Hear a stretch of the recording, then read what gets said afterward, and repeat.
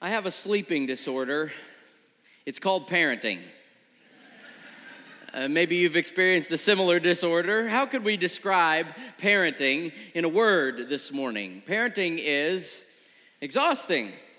I've heard it said that parenting is like wrestling a gorilla. You don't quit when you get tired, you quit when the gorilla gets tired. Parenting is good for your faith. Do you want to know why I believe in creation instead of evolution? Because if evolution were true, mothers would have more than two hands. Parenting is intellectually stretching. As a parent, you've probably faced 1,000 questions a day. Where does the sky end? Why is water wet? What are shadows made of? Do I have to wear clothes on today? How do fish breathe underwater? Can I have ketchup on my cereal? Are we there yet? You've faced this before. Parenting is emotional. Parenting is amazing. Parenting is grueling. Parenting is gratifying. Parenting is inglorious. Parenting is imperative. Parenting is messy. Parenting is miraculous. Parenting is sleep depriving. Parenting is sanctifying. Parenting is eternally, poignantly, gut-wrenchingly sweet. When that baby who is screaming bloody murder 20 minutes ago is sleeping in angelic peace and it just melts your heart. Or when you butted head with that teenager for years about doing their homework because school just wasn't for them, but you see them walk across the stage and get their diploma and your chest swells with pride. Or you get the pure joy of being a grandparent and watching your kids raise their kids. Parenting is a gift from God. One of the most vital and noble tasks that we can undertake as human beings is that of influencing the next generation. Some of you today have kids at home. You are parents. You're right in the thick of it right now. Some of you are grandparents. Your kids are out of the house and you're getting to reap the rewards. Some of you today aren't parents or grandparents. Maybe right now you're in retirement mode. You're kicking back thinking you can just relax for the next few years and get the next couple decades to yourself. But I'm here to tell you that no matter who you are, no matter what phase of life you are in, you are called to influence the next generation.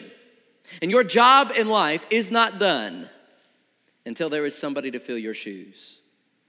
All of us are called to influence the next generation. And every week there are a few hundred kids who show up at this church, and there are dozens of young couples who are eager for somebody to mentor them, somebody to pour into their lives. You have an opportunity here in this church and in your own lives, in your circles, to influence the next generation. And now I'm only 7 months into my journey of parenting. My son Judah is only 7 months old, so I've not experienced many of the challenges that come with being a parent. However, I do have a couple decades of experience being the source of those challenges for my parents, so I'm going to speak a little bit from that experience today. But most importantly, I just want to talk to you from the Bible, because God does tell us what it takes to invest in and influence the next generation for Jesus. So I want to look at that a little bit today, but let me first begin with a question. What kind of shoes are you leaving your children to fill? What kind of shoes are you leaving your children to fill, or your grandchildren, or the kids in your circle, the young people in your neighborhood? And make no mistake, they will fill your shoes. You see, your life is not just about you. You are just a link in a chain of generations. You came from a history, and you are building a legacy. And someday somebody's going to see your picture in a photo album and they're going to say, "Mom, who's that?" And their mom's going to say, "I don't know, honey. One of your ancestors, I guess." And they may not remember who you are, but your legacy will live on. And the greatest imprint, the most lasting impact of your legacy will be your children. They are living, breathing messages that you are going to send into the future. They will carry your legacy into a time that you will not see. They will fill your shoes. So what kind of shoes are you leaving your children to fill? If you've been around kids very much, maybe you've seen them clomp around in their parents' shoes or put on their parents' oversized clothes because they want to be just like their mom, just like their dad, and they eat cereal the way their dad does, and they curl their hair the way their mom does. You've probably also heard them say the same bad words their parents say. They will fill your shoes. So what kinds of shoes are you leaving your children to fill?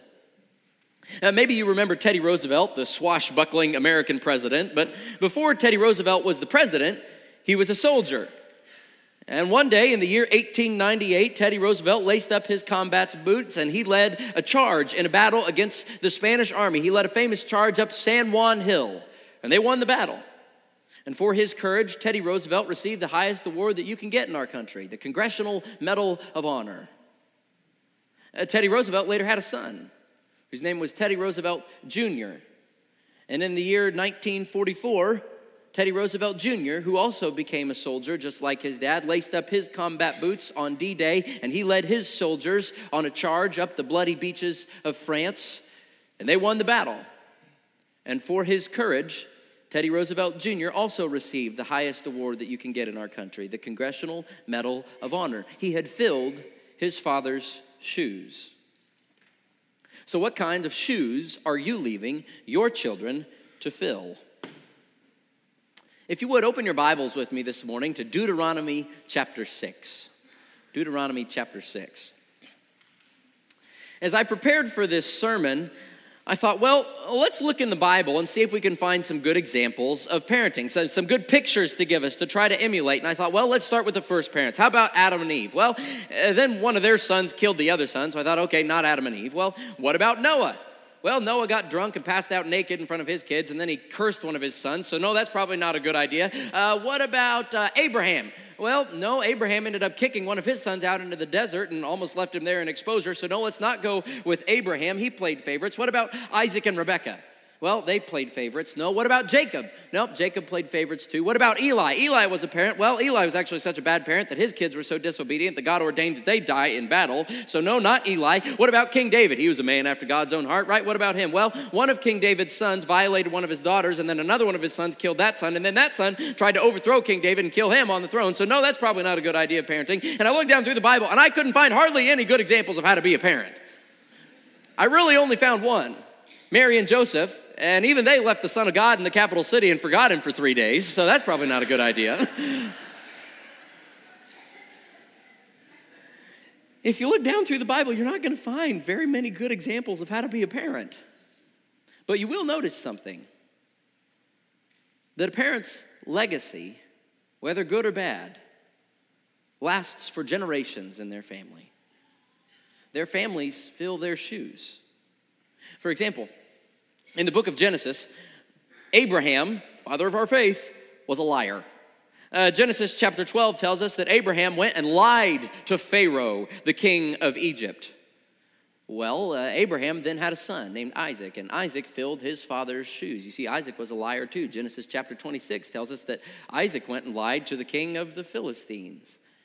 And then Isaac had a son, and his name was Jacob, and Jacob filled Isaac's shoes. He was a liar too. In fact, Jacob lied to Isaac.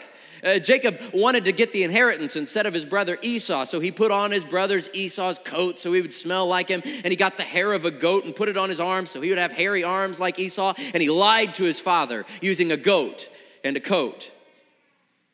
And then Jacob went on, and Jacob had 12 sons. And Jacob's 12 sons filled his shoes because they were liars too. In fact, they lied also to their father Jacob. They didn't like their brother Joseph, who was the favorite, so they threw him in a pit and sold him into slavery. And then they took his coat of many colors, and they put the blood of a goat on it, and they too lied to their father using a goat and a coat. From Abraham to Isaac to Jacob's sons, 4 generations of liars. Your children and grandchildren and great-grandchildren will fill your shoes. So what kind of shoes are you leaving your children to fill? You see, the choices that you make right now will not just impact you. They're going to impact the people all around you. And the way you live your life right now will influence hundreds of people that you will never meet. So what kind of shoes are you leaving your children to fill? Scripture actually tells us what kind of shoes we're supposed to leave for our children to fill. The Bible tells us that the best thing you can do for your kids is teach them to love God. We're going to be in Deuteronomy chapter 6. Let's look at verses 1 through 9, and we're going to get to the context of this passage a little later. We actually heard this passage read earlier in the service, but for now, just soak in these words. Starting in verse 1. These are the commands, decrees, and laws the Lord your God directed me to teach you to observe in the land that you are crossing the Jordan to possess, so that you, your children, and their children after them may fear the Lord your God as long as you live, by keeping all his decrees and commands that I give you, so that you may enjoy long life. Hear, Israel, and be careful to obey, so that it may go well with you, and that you may increase greatly in a land flowing with milk and honey, just as the Lord, the God of your ancestors, promised you. And here is one of the core verses for the Jewish faith, this one here. Hear, O Israel, the Lord our God, the Lord is one. Love the Lord your God with all your heart and with all your soul and with all your strength. Jesus said later that this was the greatest command in all the law. These commands that I give to you today are to be on your hearts. Impress them on your children. Talk about them when you sit at home and when you walk along the road, when you lie down and when you get up. Tie them as symbols on your hands and bind them on your foreheads. Write them on the door frames of your houses and on your gates. So here's what I want to say to you this morning. It's my sermon in a sentence. Your greatest legacy is a godly lineage.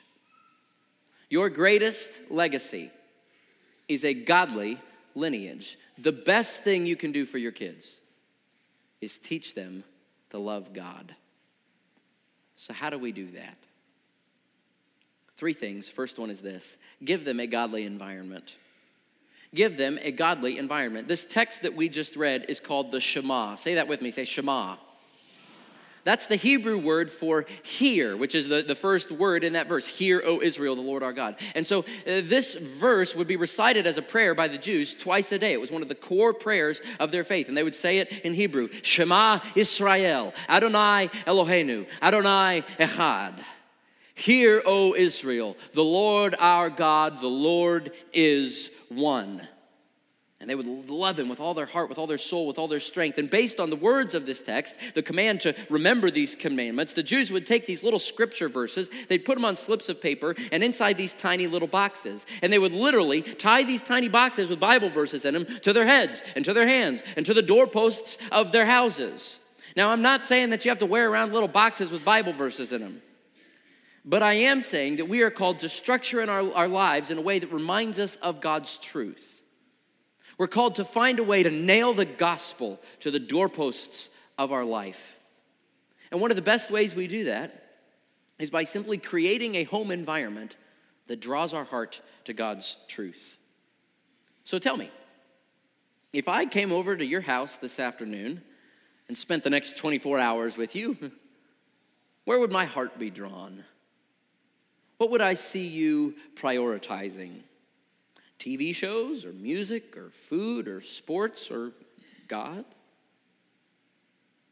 One of the Bible verses that is hung on the wall in our house is Philippians chapter 4, verse 8. Finally, brothers and sisters, whatever is true, whatever is noble, whatever is right, whatever is pure, whatever is lovely, whatever is admirable, if anything is excellent or praiseworthy, think about such things.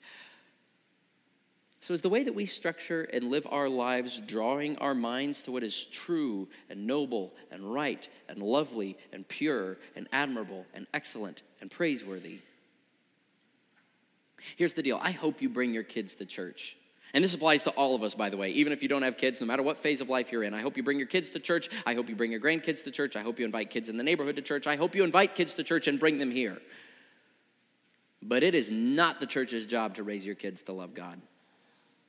That's your job. And it's our job as the church to support you and encourage you and empower you and provide an undergirding for the biblical education that is already happening in your home. So is your home a godly environment? Your kids saw over 1,000 advertisements this week promising them happiness out there in the world. It's going to take a lot more than 1 hour on Sunday mornings to convince them that happiness is only found in loving and following Jesus. So give them a godly environment. It's simple. It doesn't have to be this crazy, complicated thing. I mean, do you have scripture hanging up on the walls of your home? What kind of music is playing? What kind of movies and TV shows are you guys watching? What kinds of conversations are they hearing you have? What kinds of things do they see you spending your time on? I'm really blessed. I had great parents who modeled this well and made a godly home environment for me. I remember growing up watching Tim the Toolman Taylor with my dad, and that was our thing as a kid. We loved to do that. And then I remember that Tim the Toolman Taylor started saying some bad words, and so Dad shut the show off, and we haven't watched it since. And I was bummed as a kid. But I'm thankful my dad made a choice not to let that into our house. And I can remember as a kid falling asleep, listening to my mom play the piano and sing hymns. And it was a subliminal thing, but that drove those truths deep down into my heart. And I can remember later when I was a little older and I was old enough to get an iPod, and my mom would gather me and my siblings around, and we would have to purge all of the bad music off of our iPods, and she made us put clean music and some Christian music on there. And I didn't like that as a teenager. That was not cool. But I'm thankful that she did it. And my parents always prioritized eating dinner together as a family. And we would just have conversations about our days, the good and the bad and the ugly. And we would process life together. And it's at those informal conversations where my parents taught us how to think like a Christian. And to this day, when I walk in the door of my parents' house, that's a godly environment. And I'm challenged in my faith. So what can you do to make your home a godly environment? Because your greatest legacy is a godly lineage. And the best thing you can do for your kids is teach them to love God. So give them a godly environment. And secondly, give them a godly education. A godly education. The book of Deuteronomy here that we read from is Moses' final message to the Israelites. God has rescued the Israelites from being slaves in Egypt, and they've been wandering around in the desert now for 40 years under Moses' leadership. But now, Moses is at the end of the line. He's getting ready to die. And this older generation that followed him out of Egypt, they're not going to get to go into the promised land because they grumbled against God. But the young people, the generation under 40 years old, they're going to get to go into the promised land. And they're on the verge of crossing over under the new leadership of Joshua. And Moses is giving these young people one final charge to stay faithful to God. Because these young people, they weren't around for the 10 plagues in Egypt. They didn't see the pillar of cloud and the pillar of fire that led them out and God parting the Red Sea. They didn't remember the glory of God descending on Mount Sinai and God giving Moses the 10 Commandments. That was all stuff that happened to their parents. That was their parents' faith. So how do they get their parents' faith to be passed on to these young people? And isn't that our question as parents? Don't we want this faith that we hold so dear to be passed on to the next generation? How do we do that? Moses tells us here in Deuteronomy chapter 6, verses 20 and 25, how to handle those discussions with our kids. He says, in the future, when your son asks you, what is the meaning of the stipulations, decrees, and laws the Lord our God has commanded you? Tell him, we were slaves of Pharaoh in Egypt, but the Lord brought us out of Egypt with a mighty hand. Before our eyes, the Lord sent signs and wonders, great and terrible, on Egypt and Pharaoh and his whole household. But he brought us out from there to bring us in and give us the land he promised on oath to our ancestors. The Lord commanded us to obey all these decrees and to fear the Lord our God so that we might always prosper and be kept alive, as is the case today. And if we are careful to obey all this law before the Lord our God as he has commanded us, that will be our righteousness. So in other words, when a kid asks you, hey mom, hey dad, hey grandma, hey grandpa, why do we follow God? Why do we believe in God? Why do we obey Jesus? Why do we come to church? That's a golden opportunity. Tell them the story. Tell them about what God has done in the Bible to save his people. Tell them about what God has done in Jesus Christ to save the world. Tell them about what God has done in your life to save you. Give them a godly education with your words. God says in Deuteronomy chapter 6, this text we read a little bit earlier, talk about me when you sit at home and when you walk along the road and when you lie down and when you get up. In other words, make the most of your times sitting around the table at a meal to have family discussions. Make the most of your car time to talk about spiritual things. Make the most of your early morning times and your bedtimes to process your days together and teach your family how to think like a Christian. Use your words to give your family a godly education. Tell them Bible stories. Make them memorize scripture. Quote scripture over them. Pray for them. Let them hear you pray. Use your words to give your family a godly education. And when I was younger, I used my words often very disrespectfully. I had a smart mouth when I was a kid, and so my mom came up with a plan for how to combat this. She made me memorize a Bible verse. Proverbs 30:17. The eye that mocks a father and scorns obedience to a mother will be pecked out by the ravens of the valley and eaten by the vultures. I think I've had to quote that verse about 1 million times. And to this day, every time I make a smart remark to my mom, she'll say, Luke, say the verse. And I like my eyes in their sockets, and so I'm slowly learning to respect my parents. They taught us with words. And my dad told us bedtime stories growing up. We had the best bedtime stories. And we always knew there were two kinds of stories. Some stories he would start by saying, once upon a time. And if Dad started like that, we knew that that story was going to be crazy and fun and silly, but it was going to be made up. But if he didn't start by saying once upon a time, he would start by saying a long time ago. And if Dad said that, we knew that that story was true, and he was about to make the Bible come to life for us. As I grew up, my parents quickly realized that I was a wretched sinner, and my mom was able to identify three main areas of sinfulness in my life, and so she came up with three corresponding virtues that she wanted me to develop in my character, and she called them the H's: honesty, holiness, and humility. And to this day, when I get a little big for my britches, my mom will point at me and she'll say, H's, Luke. My parents taught us with their words. They taught us to be people who thought about God all the time. When we'd see an ambulance driving by with the siren on, we would pray. When something bad happened in our day, we would pray. When something good happened, we would pray. When we sat down to eat, we would pray. My parents did whatever it took to drill scripture deep down into our hearts. They bribed us to memorize Bible verses, and I'm sure glad they did. Even to this day, my dad still texts all of us a Bible verse every single morning. And that line that I'm using this morning, your greatest legacy is a godly lineage, that's a line I stole from my dad. I've heard him say that for years. So will you teach your kids with your words? Will you give them a godly education? Will you use your words to lead them to Jesus Christ? And that's an intimidating thing. It can feel really awkward. And if you're not doing this right now, it's not too late. Start today. It's still not too late. And it can feel a little bit awkward the first time you try to pray with your kids. You don't quite know what to say. You can feel like you're fumbling over your words when you don't answer their questions perfectly right. You feel like you don't know all the answers. But hear me, your kid ain't looking for a theologian. He's looking for you to be honest and to talk to them about who God is and what he's done in your life. And God has given you exactly what you need to be able to do that. So speak to them.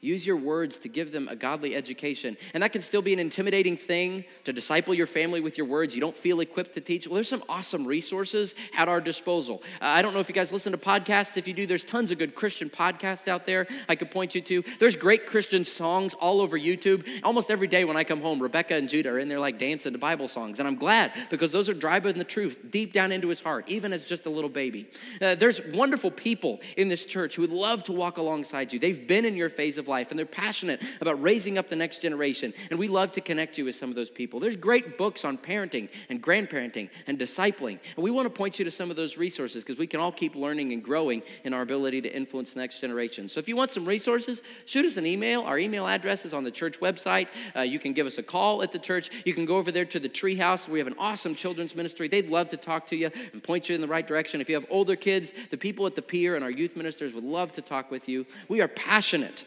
about raising up the next generation here, and we want you to be too, and we want to equip you to do that well. Your greatest legacy is a godly lineage. The best thing you can do for your kids is teach them to love God, so give them a godly education. And finally, give them a godly example. Give them a godly example. Words are powerful, but even more powerful than words is your example. Somebody once said that example isn't just the best way to teach, it's the only way to teach. Because did you notice what God told us in Deuteronomy chapter 6? Before we tell our kids about God's truth, we have to live it ourselves. He says, love the Lord your God with all your heart, with all your soul, with all your strength. And then tell your kids about it. Because your kids will follow your example, not your advice. We don't get to say, do what I say, not what I do. No, they're going to do what you do. Because if you want your kids to follow Jesus, then you have to follow Jesus first. One of my favorite Psalms is Psalm 128, and it talks about this. It starts off by saying, blessed are those who fear the Lord, who walk in obedience to him. And that's the caveat. Look at that whole thing. If you fear the Lord, if you walk in obedience to him, everything else is a result of that. So look what happens to the person who fears the Lord. You will eat the fruit of your labor. Blessings and prosperity will be yours. Your wife will be like a fruitful vine within your house. Your children will be like olive shoots around your table. Yes, this will be the blessing for the man who fears the Lord. May the Lord bless you from Zion. May you see the prosperity of Jerusalem all the days of your life. May you live to see your children's children. Peace be on Israel. So what brings about the flourishing of our wife and kids? What makes our family thrive? It's when we fear the Lord and walk in obedience to him. So will you give your family a godly example? The best way my parents taught me was by their example. And they got that example from their parents. They're passing it on to me, and I'm going to do my best to pass it on to my kid. They left me good shoes to fill. And the reason I got to see their example and follow in their example is because I got to see them. They were present. My dad's a preacher, and he was gone all the time growing up. He has to travel a lot with his job. But even though he was busy, he made time to be home with us. He made time to be there when we needed him. He came to our baseball games. He took us on trips with him. When my pet cat died, my dad came home from work, and he scraped it off the road, and he took it in the backyard and buried it. He was there for me. And then when my pet fish died, I had so many fish die. He would come home and he would be there for me and he'd bury my fish too. And then when we stopped having pets because I was killing all my pets, my dad was there for me too then. They were there. I got to see their example. I remember one time as a kid when Dad taught us how to serve. It was just informal. The neighbor's trash had gotten blown over, and there was garbage and diapers all over their yard. My dad gathered us kids around. He said, all right, we're going to be secret agents. We're on a secret mission, undercover. We can't be seen. We got to go pick up that trash and put it in the trash can without anybody seeing us. And we thought that was so cool as kids, running around, getting all the trash, and like putting it in the trash can so the neighbors wouldn't see us before they even knew it was a mess. My dad taught us to serve with that. And I remember my mom teaching me how to love people. And we'd go pick up her mentally challenged friend named Helen and drive her all over town. And Mom was just her friend. She just loved on her, just got her what she needed. It wasn't anything fancy, but I want to fill her shoes. And I had a drug problem when I was young. My mom drugged me to church every week. And I didn't always like it, but rain or shine, no excuses. We're going to be there. And they set an example for us about prioritizing gathering together in worship. And I learned how to be selfless and how to minister when my parents would take us to the nursing homes and to the hospitals on the holidays, and we go sing to people, and we just go love on people. And all my friends at school had crazy stories about what they did over Thanksgiving break or Christmas break, and I was stuck in the nursing home. And I didn't always like it, but my parents taught me how to be a minister and how to love people. And more than the things they said, it was the things they did that stuck with me. So will you set your family a godly example? Just be present. Just be with them. Let them hear you pray. Let them see you read your Bible. Let them see you forgive people who hurt you. Let them see you serve. Let them see you love. Let them see you work. Let them see you play. Let them see you rest. Let them hear you process life and why you're making the decisions that you're making. Let them see you love your spouse. Let them see you love Jesus. Give them a godly example. So what kind of shoes are you leaving your children to fill? And I'm so encouraged when I look out at you all because I don't know what kind of shoes you wear, but bear with me here. So many of you are doing this. You're discipling your families. You're reaching out to the people in your circles, even who aren't in your families. You're pulling people into your lives, and you're showing them who Jesus is. And as a young guy who's just starting his journey of parenting and ain't very far along the road of life, I'm telling you, I'm watching you. And I'm watching Steve White, and I want to follow in his shoes. So what kind of shoes are you leaving for other people to fill? Because your job on this earth is not done until there's somebody to fill your shoes. And here's the deal. Some of you have worked really hard to do that. And your children have seen your life, and they've said no thanks. And you worked hard to lead them to God, and they've chosen to run away. And that's the painful but beautiful reality of this, is that God gives us a choice. There is no magic bullet parenting solution that's going to ensure that your kids follow Jesus. But the one thing we can control is that when they grow up in your home and when they are involved in your life, they will encounter the living God face to face, and the choice will be theirs. So will you choose to live in a way that when people see you, they see Jesus? And you're not going to do it perfectly. My parents were wonderful. Some of you have had broken upbringings and difficult upbringings, and God wants to use you to redeem your family story. And I was really blessed. I had a wonderful upbringing and wonderful parents, but they weren't perfect. Most of the time, they had no idea what they were doing, and they are wretched sinners. And so much of my sins and my struggles right now is directly related to who I am genetically because of them and how they raised me. They are not perfect people. But they did show me who Jesus was and how to follow him. And you're not going to be a perfect example. You're going to screw up and you're going to sin, which is why ultimately I don't want my son Judah to be just like me. I want them to be just like Jesus. And I want them to follow me to the extent that I follow Christ. You can't be a perfect parent. You won't have perfect kids. Read the Bible. The only perfect parent's God. The only perfect kid is Jesus. Which is why the best thing you can do for your kids is teach them to love God. Your greatest legacy is a godly lineage, and the message of the Bible is that Jesus helps us when we are imperfect because he lived perfectly, and he came, and he died humbly, and he rose victoriously, and he's giving us his Holy Spirit to empower us now to impact the next generation, which means that because of Jesus Christ and his death on the cross and the hope of resurrection, there is hope for our kids, and there is hope for us. And as we follow Jesus, which is the best thing that we can do for the next generation, when we follow Jesus, we will find forgiveness. And when people follow us, they will find Jesus and they will find forgiveness. And when we follow Jesus, we will find joy. And when people follow us, they will find Jesus and they will find joy. And when we follow Jesus, we will find love. And when people follow us, they will find Jesus' love. And when people follow us, when we follow Jesus, we will find life. And when people follow us, then our children and our grandchildren and our great-grandchildren will find Jesus and they will find life. So what kind of shoes are you leaving your children to fill? We're going to stand and we're going to sing about following Jesus. And if you're ready to do that for the first time, there's no better time than now. Let's leave some good shoes to fill.